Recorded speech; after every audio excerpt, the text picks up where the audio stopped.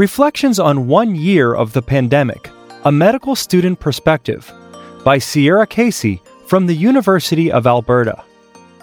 As a medical student on clinical rotations, COVID-19 has had a unique impact on my training. From 3 months off clinical duties to the inability to travel for electives and the shift to more virtual medicine, my rotations have changed drastically. My greatest takeaway from the pandemic, however, is not a loss of experience. Rather, my strongest realization was the incredible resilience and adaptability of the physicians, healthcare staff, and fellow students who I have had the privilege to work alongside. When the global pandemic was declared, I was a third-year medical student completing an anesthesiology elective. March 11, 2020 is clear in my mind. Whenever there were short breaks from patient care, my preceptor and I were glued to our phones. Did you hear the NBA season is canceled? They're limiting gatherings to 250 people. My phone lit up with hourly emails from the medical school administration about plans for our clinical rotations. The mood on the final day was both somber and surreal. The anesthesiologists I work with were particularly anxious, knowing that as airway experts, they would be asked to step up to the front line if our hospitals were overwhelmed, as those in New York and Italy had been. The following Monday, we received the email from the program director stating that we would be pulled out of clinical rotations indefinitely. Every medical student did something different with those 3 months out of the hospital.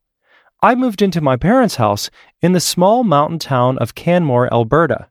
From there, I worked on a review article and studied for my eventual return to clinical rotations.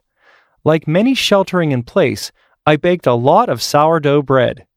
I also trained for a 50-kilometer trail run that I would eventually complete with friends in the summer.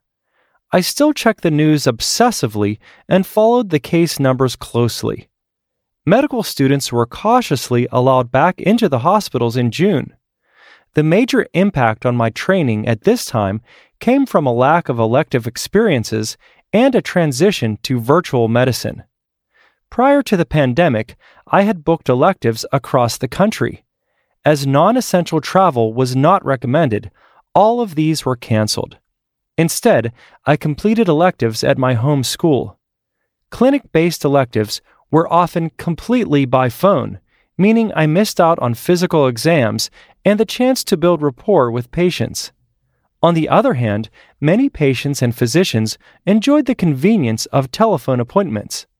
My preceptors noted that although there were disadvantages to virtual medicine, it would likely be here to stay following the pandemic. The first few months back in the hospital, COVID was on the differential diagnosis for every patient with shortness of breath, cough, or fever. However, relatively few patients were actually hospitalized with COVID, as the first wave was relatively minor in Alberta, Canada, compared to other provinces and countries. That all changed in November, when a second wave caused a surge in infections, hospitalizations, and deaths. My experience of the second wave of COVID was also dramatically different from the first, because instead of witnessing it from the safety of my mountain town, I saw it happen in real time in the intensive care unit, ICU. One of the patients I remember most clearly from my ICU rotation was a father in his 40s. He was admitted to the ICU on nasal high-flow oxygen, but quickly decompensated, requiring intubation. Watching from outside the glass windows of the isolation room as he FaceTimed his young children left a strong impact on me. With more and more patients admitted to ICUs in Edmonton, the plans developed at the start of the pandemic were put into action. Patients were double bunked, and the entire pediatric ICU was moved to another building to make room for patients with COVID. As a medical student, I was part of the team that had to adapt on a daily basis. The critical care physicians emphasized to me what a historic time I was training in. In March 2021, I rotated on anesthesiology again. We wore gowns and N95 masks for intubation, because patients were not routinely tested for COVID preoperatively. With asymptomatic spread as well as higher transmissibility of variant strains, most anesthesiologists embraced this practice. I also was amazed by the innovative methods that each of the anesthesiologists had developed to mitigate the risks of intubation and extubation. Unlike the somber mood in the operating room I had experienced a year before, the staff in March 2021 were confident in the systems in place to keep them and their patients safe. The pandemic is not over, and many questions remain about the coming months and years. As I write this, I am in the midst of interviews for residency positions via video call. Residency interviews are likely to remain remote in the future. Not only are remote interviews necessary to prevent COVID spread, but they also avoid thousands of medical students flying across the country, which comes at a huge environmental impact, not to mention the associated cost that could potentially disadvantage some students. On the other hand, similarly to telephone appointments with patients, I miss the human connection when interviewing virtually. The spring months will bring more vaccines, and with them a slow return to normalcy, or at least a new normal. I hope that in the future we can face other challenges in the healthcare system with the same level of innovation and resilience that I saw over the past year. Impact of COVID-19 on training in the United Kingdom, starting anesthetics amidst a pandemic, by Dr. Sonia Patel from Guy's and St. Thomas's Hospital. Just over a year ago, after squeezing into a suit and compulsively checking my portfolio for anything missed, I headed toward the waiting room getting ready for my core trainee interview for anesthetics. I was anticipating the interview questions and the course of my training pathway. Little did I know that I would start my anesthetic rotation during a major pandemic. My route into anesthetics was not typical, although I have yet to find a trainee whose experience has been. I applied to medical school after a serendipitous conversation with a consultant on the train, who explained to me how my passion for mechanics could best be applied in medicine. At medical school, I enjoyed physiology and the practicality of surgery, which prompted me to apply for a research and clinical post in transplant surgery and regenerative medicine. My interest in perioperative geriatrics grew in my first years of work, as I saw older adults denied surgical opportunities due to poor physiological reserve. I determined to pursue my training in the first perioperative geriatric center at the Guy's and St. Thomas's University Hospital in London, UK. Next, I needed to decide between specializing in internal medicine or anesthesia. I love the anesthetic culture, the appreciation of human factors, and the balance between practical skills and theoretical knowledge. So there I was, sitting in the waiting room awaiting for my turn to convince the interview panel that anesthesia was absolutely my career choice. The year before my anesthetic training was due to start, I studied for a master's degree in gerontology while working in a hospital to manage complex elderly patients. When COVID-19 overwhelmed London, the heterogeneity of my patients disappeared, and our wards became almost a palliative pathway. When elderly patients who were not suitable for intensive care arrived on our wards, we would optimize them as much as possible using the changing information we had. Management ranged from oxygen, awake proning, and chest physiotherapy through to steroids and biologics. We formed closer bonds with our patients, partly due to the need for regular and frequent communication with family while they could not visit. It was appreciated how difficult it must be to be sick in solitude without family members close by and vice versa.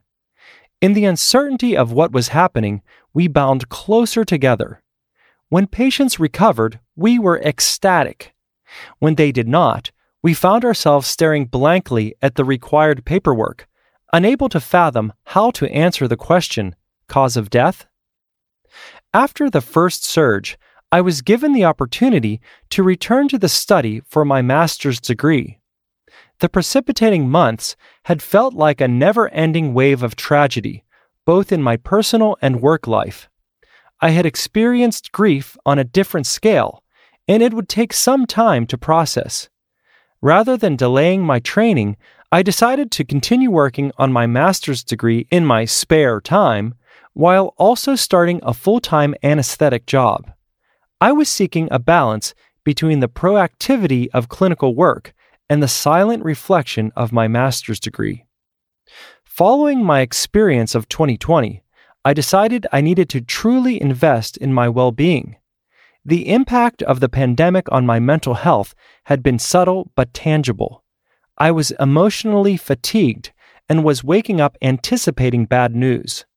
I had vivid dreams about patients I felt I had let down due to not knowing enough about coronavirus at the beginning of the pandemic. I would comb through my management of patients who had passed away, willing their death to have a purpose, to teach me how to prevent further tragedy. At this time, I discovered literature on burnout and post-traumatic stress disorder in the military, noting a link between community belonging and resilience, which we had lost in our lockdown. I became the well-being trainee representative and was tasked with identifying well-being needs, directing well-being projects such as creating community spirit and obtaining warm food, shower facilities, and psychological support for those who needed them.